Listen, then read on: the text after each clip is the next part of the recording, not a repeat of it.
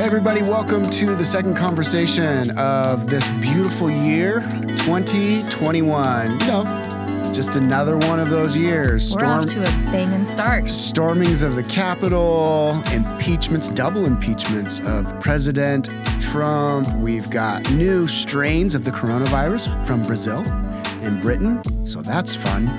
It's just going to be another year for we, the faithful people of God, to trust and to pray and to worship and to love.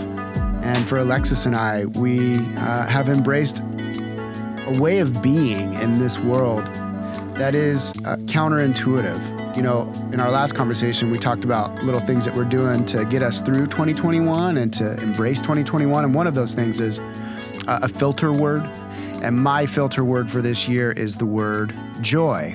And I really kind of wrestled with the Lord on that for quite some time, just because 2020 was such a bomb, like a bomb trying to destroy joy. But the Lord was really showing me that our joy is rooted in things beyond this world and in realities that are so much more powerful than what we see externally in our circumstances. And so I actually have been meditating on a number of different points around this big idea of 2021 being a year of deep, unchanging, resonant, I would say also multiplying joy. I want my wife to be joyful. I want my kids to be joyful. I want my church and my friends to be joyful. Dear friend, dear listener, I want you to be joyful. And something very, very, as with all things in the kingdom of God, something very counterintuitive has really taken hold of my mind. The big idea for our conversation today is living a cruciform life. The cruciform life. Now, cruciform is a technical term. I learned it in seminary, so if anything, at least you'll be able to sound smart next time you're having coffee with a friend. Hey, what do you think about the cruciform life, man? And they're going to be like, what does that mean? You'll be able to feel smarter, so you're welcome. The cruciform life, in its most basic definition, is a life formed by the cross of Jesus. It is a life of self-denial. It is a life that views suffering as part and parcel of God's process in our souls to shape us and to form us. And the counterintuitive aspect of the cruciform life is that it is actually a pathway to joy. Cruciformity, the cross-shaped life, is actually a joy-filled, peace-filled life. And the longing that we all have for contentment from the Christian perspective, that is from the teachings of Jesus, contentment can only come through a crucified life, through a detachment from the desires that drive us, the worldly desires, and a death to the flesh that consumes us. And so this life and this way of Jesus is formed in us as we follow him, as we obey him, as we suffer in some measure, in some small measure as he suffered, and he makes us more like him. And I'm pretty certain, though Jesus was a man acquainted with grief, I think he was also the most content and peaceful presence. I think that Jesus would have been hilarious to be around. I think the man would have been a joke teller and a joy-filled human being. And yet his life was just racked with profound suffering that none of us can really even imagine. So I'm really making this an emphasis here through January and making it a deep meditation on what is this cruciformity and how am I devoting myself to this way of being. And so, we have to ask, how in the world can this work? How is talking about losing yourself when the mantra around us is, you've got to find yourself to flourish? How is the idea of dying and embracing suffering in some measure and giving up our desires, how in the world can that produce joy? Everything that is given to us across every other medium, every other message, flies in the face of this cruciformity of life leading to joy. So that's what we're going to be talking about today. Mm-hmm. It really does fly in the face of the message of this world, flies in the face of the life that Jesus lived and how he practiced his way of living. And if we're looking to Jesus, that message of the world has to be buried, put away. Yeah. I mean, in some situations, I wouldn't even say take a back seat. I would say it's like needs to get out of the car. You almost have to die to it, you might say. There you go. And it's true. I mean, there's so much talk right now about the loss of religious liberty going on. We saw so much perfectly last week with the, charging of the Capitol and just the riots and, just the brutality that we saw last week. All of that was this pursuit of pursuing, their desires and what they wanted. We want this president, and really their grasping for power and their overpowering of anyone that was resisting their way was just this picture of when we're fighting and going after those things that we want for, what we're perceiving as the good life, we actually can harm one another. And honestly, we can destroy one another. And so we see with the kingdom of God, like we've talked about before, it's like this upside down way. It's counterintuitive. To live is to die. To be great is to serve. In weakness, there is strength. The unseen are seen, so on and so forth. And so the way of Jesus is counterintuitive, and it's opposite of what we see displayed on our phones and our TV screens, on our computer screens. That might be a helpful pointer just to ruminate on, recognizing that your soul is being shaped by messages, and that the message of Jesus is completely counter. Whatever you're hearing and reading in the self-help books and the various programs of happiness, as Thomas Keating called them, you're taking that in, and you do have to step back and assess, am I joyful? As I've been practicing the pursuit of finding myself and fulfilling all of my dreams and desires, am I a happy, joyful person? And if we can be honest with the results, the fruit of a life focused on self and serving self and going after self, and recognize that, maybe that isn't actually producing joy, it opens the door a little more. It kind of opens our ear a little more and helps us lean into the words of Jesus a little bit easier.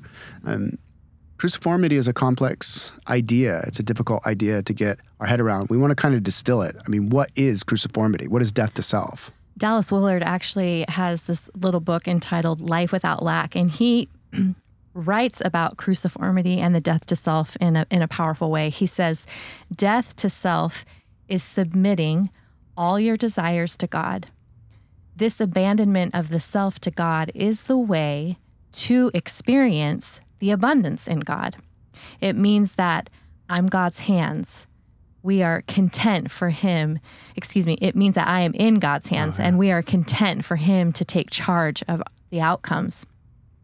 And in that posture, we make way for him to live in us and be with us in order to achieve what is best for us and for others, far beyond anything we can even imagine.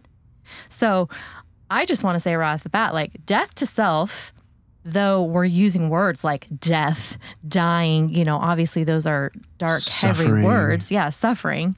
It's actually not this dreary, terrible life. Cruciformity is actually embracing a life of hope. It's embracing power and joy. And it honestly believes that until all, and not just me, are flourishing to their greatest degree, then personal flourishing can't exist. That's such a sea change in the cultural narrative, and it's really a paradigm shift in our minds. Until my joy is rooted in bringing joy to my sphere of influence, until the people that I am closest with, my closest contacts, whether that be spouse, family, friends, church, work environment, until those around me are exceedingly joyful, and experiencing the highest flourishing, my joy is limited. That's a paradigm shift, but it's maybe one of the most important paradigm shifts that we all have to labor at in all of our relationships to develop a mature cruciformity of life. Yeah. So said another way, the cruciform life finds its joy in expanding and intensifying the joy of those that we've been sent to. So really, the cruciform way is about the other. It's not looking at ourselves, and it's looking to the other. Yeah, I think we have to be honest. This is hard. Like, I'm sitting here having this conversation with my wife, and I'm like, am I living this? Am I an example of this? In some measure, yeah. And I want to mature in this. The cruciform life finds its joy in expanding and intensifying the joy of those we've been sent to. Wow, what a great way to spend 2021, though. I'm encouraged by that. Dillard goes on to say that Jesus gave himself up in faith, certain that he would rise again and that the kernel of wheat that fell to the ground would bring forth abundant fruit. Now that's powerful, because Jesus was able to say, okay, the death that I'm going to endure, there's going to be this seed that goes into the ground that's going to bear fruit. And that's where when we were talking about the cruciform life not just being this dark, heavy thing, that there's actually hope to be found in it. The hope is that this death to self will produce fruit that is abundant, and it will bring others in, and it will cause others to flourish, and we will flourish in that as well. Yeah, I mean, he gave himself up in faith, is what Willard says. He was believing that something better would come from his death. Yeah, the cruciform life is a life of faith. And it's a life of faith in what we cannot see. And so it leans not on our own understanding. It's acknowledging God in what we're doing, and it's committing to him. It's letting emerge out of the soil, where that seed's gone into the ground. It's letting that emerge, and it's trusting that what's going to emerge is what the Father wills. I think it's so imperative as followers of Jesus that we really slow down and heed his words. He literally said to each one of us, whoever wants to be my disciple must deny themselves and take up their cross daily and follow me. For whoever wants to save their life will lose it, but whoever loses their life for me will save it. At the crux of the Christian message is not dream fulfillment, although God does give us dreams. And at the crux of the Christian message and the call to discipleship is not the unfolding of our desires as we've designed them being fulfilled and met. The words of our King are, if you're going to follow me, you have to deny yourself.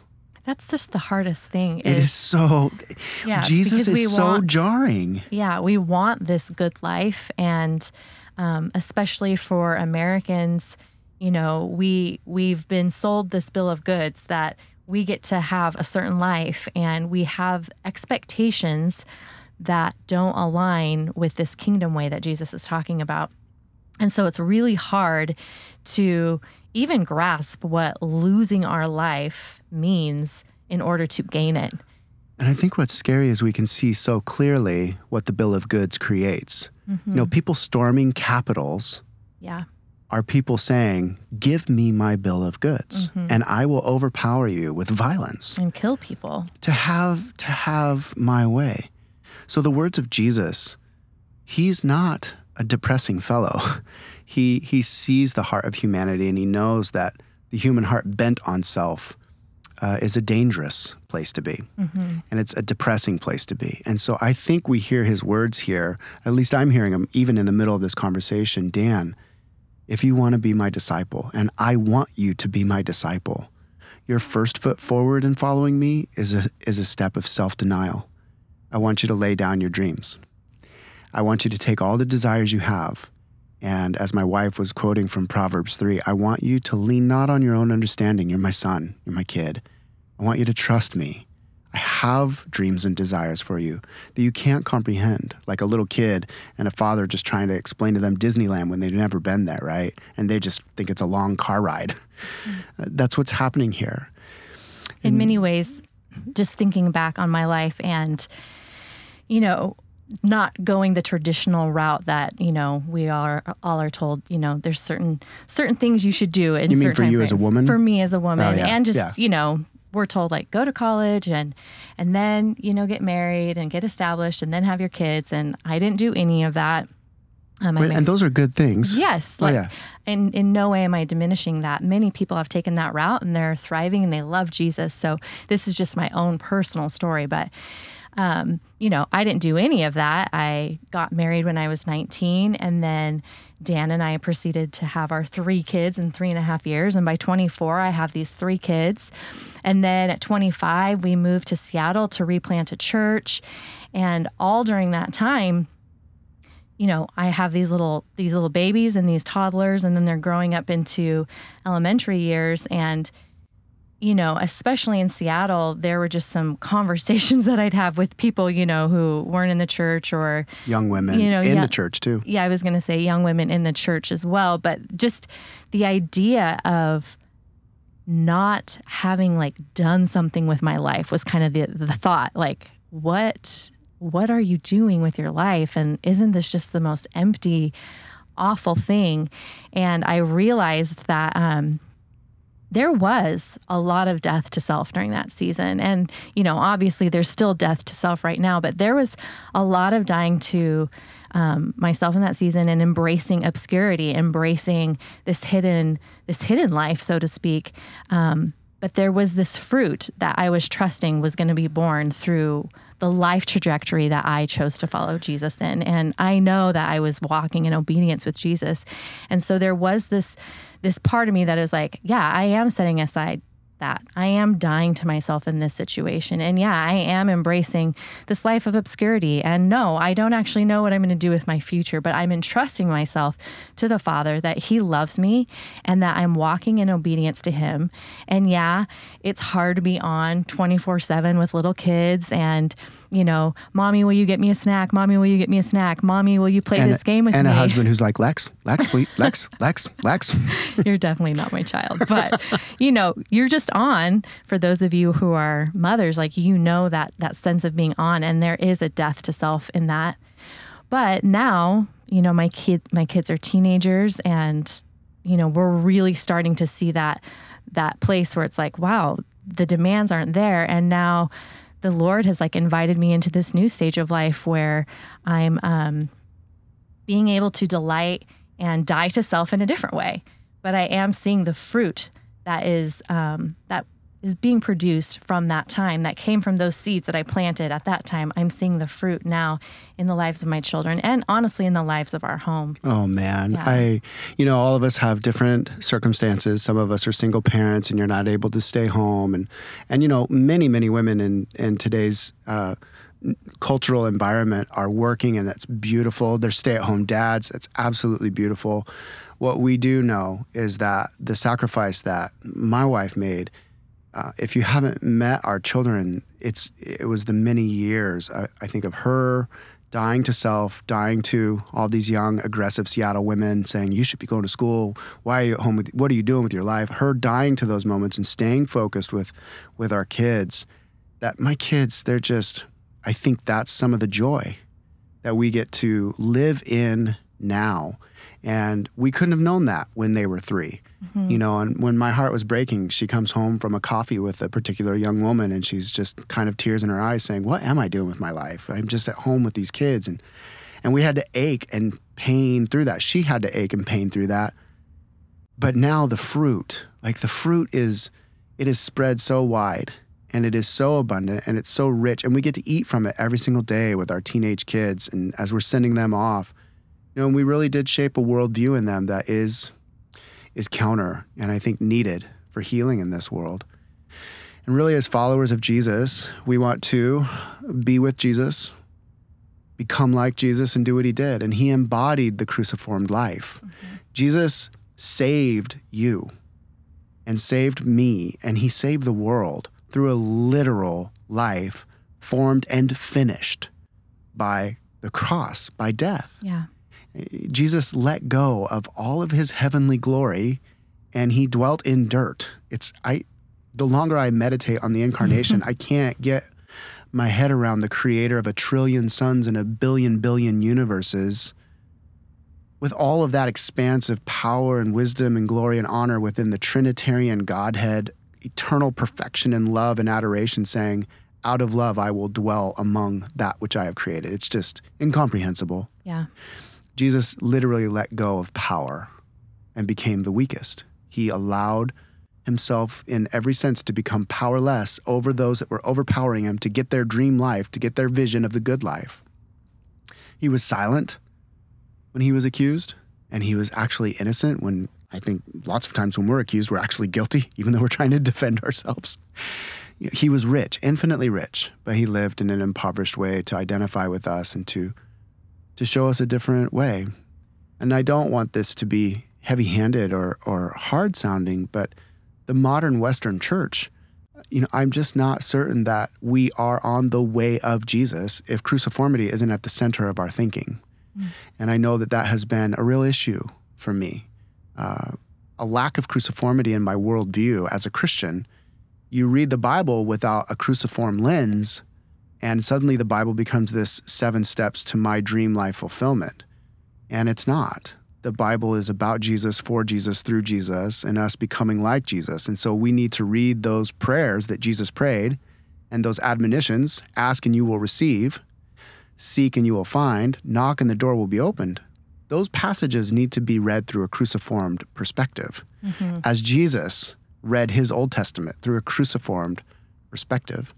It's funny because those texts often, in the past, and I'd say still so today, we either read it through our own individual lens and circumstances. So ask and you shall receive. We instantly go to, okay, how am I being benefited? And it'd just be interesting to start going, okay, with this cruciform lens and this way of living, I want to read these texts in light of what is ask and you shall receive? Like, what does that actually look like for the other with me dying for the other? Yeah, again, friends, this is a paradigm shift. It's a sea change. It really is, it's massive. And it takes a lot of discipline and a lot of practice. And as I said, I'm very immature in this. But I keep reminding myself as I set out here into 2021, whatever comes down the pike here in these next few months, hopefully Jesus returning. But I keep reminding myself, Jesus didn't lay down his life just for the sake of dying. And so I am one of those people that, my personality can go dark pretty quick. And you can just take on this, I'm a Christian, I'm suffering, I'm dying just for the sake of dying. That's weird. That's really strange. Like that is not what Jesus died for. He died out of love for the other, to see the other flourish, namely you and I. So my cruciformity, whatever it may be, dying to the image of the self that I want people to perceive, dying to certain desires and moments and comforts and pleasures, is the laying down of a life that is motivated by love. And I'm really taken right now with this kind of imagery from my marriage and our family and my wife and those many, many years of dying to self and the tremendous fruit that has produced. And that happens in every stream of life. Mm-hmm. And like Jesus as a human had to believe that his Father was going to work good. When he cried out, "Why have you forsaken me?" on the cross, he as a human felt everything being lost. But undergirding that sense of human loss was a faith that his supernatural, miraculous Father was going to bear out true. In many ways, that God's goodness would be vindicated in the awfulness. Yeah. And he had to go through that death, not seeing resurrection, but just trusting that it would be there. And so we won't lay down ourselves unless we're doing it out of love, and we won't die to self unless we believe that there's going to be resurrected good that comes from it. And that is an act of pure faith. Yeah. And the only way to begin living this way is one decision at a time, moment by moment, day by day. We get these exciting kind of motivated moments in our Christian life where we're like, yes, cruciform life, I'm in. But it's actually just the smallest decisions of death to self that add up over time to bear such great fruit. Yeah, it really takes practice and experience. It's like that, like Dan was saying, that moment by moment practice and experience. The cruciform life is formed passively and actively. There's this just this twofold to it, where it's like entrusting ourselves to the Father, but also an action that's required on our part. 1 Peter 4:19 says that, so then those who suffer according to God's will should commit themselves to their faithful Creator and continue to do good. So in that text right there, you see this passive, committing ourselves to the Father and trusting their faithful Creator. But then you see this active piece of, and continue to do good. Yeah, I think that's a dense. We threw in a bunch of verses here that we've been meditating on and talking about to wrap up our conversation. And that 1 Peter 4:19, I'm just rereading it again. Those who suffer according to God's will. There's a whole world of theological dilemma there. Those who suffer according to God's will. There's a passive reality that God, according to his will, some would say, depending on which theological spectrum you come from, some would say God initiates and engineers the suffering. I don't fall into that camp too much anymore. I think God is much more wise in that he allows the sufferings of this world and of our lives to shape us. But those who suffer, Peter's pretty clear, some suffer according to God's will. There's this passive, like, I'm not going to get out of this. But in that, as my wife just said, what you do is you actively commit yourself to this faithful Creator and you continue to do good. That's a real death to self. I've been smitten with St. Paul, the great church planter, the Apostle Paul, just a man of passion, a man of brilliance, a man of intelligence. And I literally can't wait to meet him. And right now in our Lectio Divina journals, there's been a number of passages where we've been looking at his conversion in Acts 9 and Acts 22 and just meditating on it. And the day that Paul was saved by Jesus, confronted on the road to Damascus, Jesus did not say to him, Paul, you're going to change the world by planting churches. I've chosen you, buddy. The words of Jesus to Paul were, and I will show you how much you must suffer for my name's sake. And that takes me aback a little bit. The day one salvation call of one of the greatest and most influential figures in human history wasn't your dreams are all going to be fulfilled now that you're saved. It was your suffering is going to change the world, Paul. And when you follow Paul's life, you see a man who believed. He believed in eternity. And he knew that the mustard seeds that he was planting were going to bear fruit for generations to come. And he endured horrific suffering in obedience to Jesus, in dying to self, in casting aside all of his merits that he had in the world, his religious expertise, his intelligence, and he proclaimed the cross and he lived according to the cross, a cruciform life. As you follow Paul through the trajectory of his life, some of his last words to his young protege Timothy were, I am now being poured out as a drink offering. Everything about Paul's life was an offering to God for the sake of others. And I do think that while Paul suffered, his entire epistle to the Philippian church, the church in Philippi, has been titled through the history by theologians and commentators as an epistle of joy. Mm-hmm. He wrote from prison to the Philippian community, this man physically dying wrote this epistle that just over and over and over, he commanded the Philippian church, rejoice, rejoice, rejoice. And it was the whole of his life, guys. Paul didn't have like, okay, I've died to self. Now it's dream living, right? His whole life was centered around God using him and using those sufferings. That's hard. Sometimes I think that's where we trip ourselves up too, is we want this like 3 simple steps to death to self, and then like resurrection comes. But we forget that our entire existence is this death to self in this slow, cumbersome, sometimes awkward process. And it really, is our entire life. It takes our entire life to our death. And honestly, that requires this moment by moment, again, this moment by moment willingness and a decision, this choice to partner with the Lord. But it's also not this doom and gloom, our life sucks forever, and we're just going to be like, oh man, we just are all dying to self here. And, there is this joy because we see fruit comes from that. There's fruit that comes from it. And honestly, we really and truly become who we are in Jesus through that process. And again, in the words of Jesus, to find yourself, you must lose yourself, just as Jesus said. Yeah, I want to encourage you, crucifixion, it was ugly. We have this kind of distilled version, this movie version of crucifixion, or gold crosses around our necks. It may feel right now like your life is just cumbersome and a complete, awkward, humiliating mess. And that's cruciformity, friend. You are right where God has you according to his will. And so you can commit your way to him. In the active act, that is the choice to intentionally die to self, the Bible is replete. The New Testament in particular is so full of these admonitions.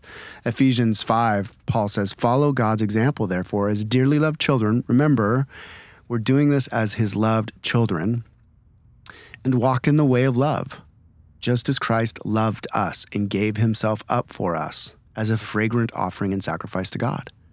So Paul says, as God's child, follow the child, Jesus of Nazareth, who gave himself up in the name of love for all, and offer your life as a sacrifice. Paul picks up on that same sacrificial theme in Romans chapter 12.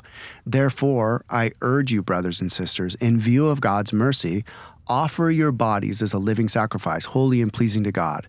This is your true and proper worship. Every morning when I get up and I do my times of silence in the mornings, I begin my times of silence saying, Father, I offer you my heart, my mind, my soul, and the entirety of my body right now as a living sacrifice. Fill me, do with me as you will. Romans 8:13, Paul got very aggressive. He said, for if you live according to the flesh, you will die.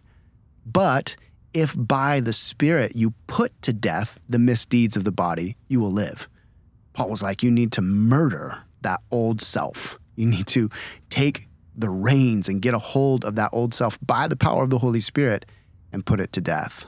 Again, it comes back to intentional choices in the moment. This active cruciformity can come in a various ways in our life through actively choosing how we're going to use our finances, how we're going to spend our money and where we're going to give and what we're going to do with it. And I would say first and foremost is to recognize, actually, it's not even our money. It's the Lord's money that he's given us. But there is this sense with giving, there is cost to ourselves, but there's also this opportunity to receive from the abundance that is found in Jesus that really no amount of money can buy. We can actively live this cruciform life in our speech. We stop manipulating people with our words. We actually choose to be silent in situations where we'd more likely want to speak up and say something and push our point and that kind of thing. But we can say in our speech, like, in this moment, I'm going to die to myself. I'm going to choose to listen, and I'm not going to push and argue my way. And we often see, Jesus choosing different moments, silence in the face of adversity, and he entrusts himself to the Father. And so we can follow in the way of Jesus. We can actively, this is probably the most pointed place that we actively, live this cruciform life is in our relationships, in friendships, in marriage relationships, if you're raising kids, in community within the church, in the workplace. It's like all of this life is built around the relationships that we have with people. And there is definitely a death to self that happens in those relationships. Let's wrap it up, friends. The cruciform life, it's long, it's lifelong, awkward, difficult. It's decision by decision by decision. But I think what you need to be encouraged with, what my wife and I are encouraged with this year, 2021, impeachments, Capitol stormings, new strains of the coronavirus, all the things that we can look at, everything that we've already been facing, House of Cards of control, blown over like a hurricane, all of it, right? You and I have been sent into a very specific group of people, and I'd like you to just bring them to your mind right now. Bring friends, spouse, coworkers, enemies, strangers, the annoying guy at work. Bring the circle of influence that God has specifically put you into contact with. Bring them into your mind, and then just very gently ask the Holy Spirit, what would it look like for me to die for them tomorrow? What would it look like? What would my life look like if I laid it down for them? That, friend, is the pathway to cruciformity. That is the pathway to becoming like Jesus and doing what Jesus did. And ultimately, for the joy set before him, he endured the cross. It is for the joy set before you this year, friend. It is for the joy set before you that God has sent you to die for the other. And so let's chew on this for the rest of the year. I know that that's what my wife and I will be doing. We'll be asking constantly, hopefully, prayerfully, what does cruciformity look like in my life today for the people that I've been sent to? Where is it that I'm just clinging to, battling for, clamoring for what I define the good life as, and just going for it and just laying that down before him? And the desires of the flesh in this world, this year practicing a deeper crucifixion of those desires, so that the true self, who we truly are, the essence of who we are in Jesus, as God the Father's children, can go forth into this world, loving it, healing it, caring for it, blessing it. Soon and very soon, friends, it's all going to be over, and we truly will be eternally resurrected with the King. We love you guys. Shalom, friends. Shalom.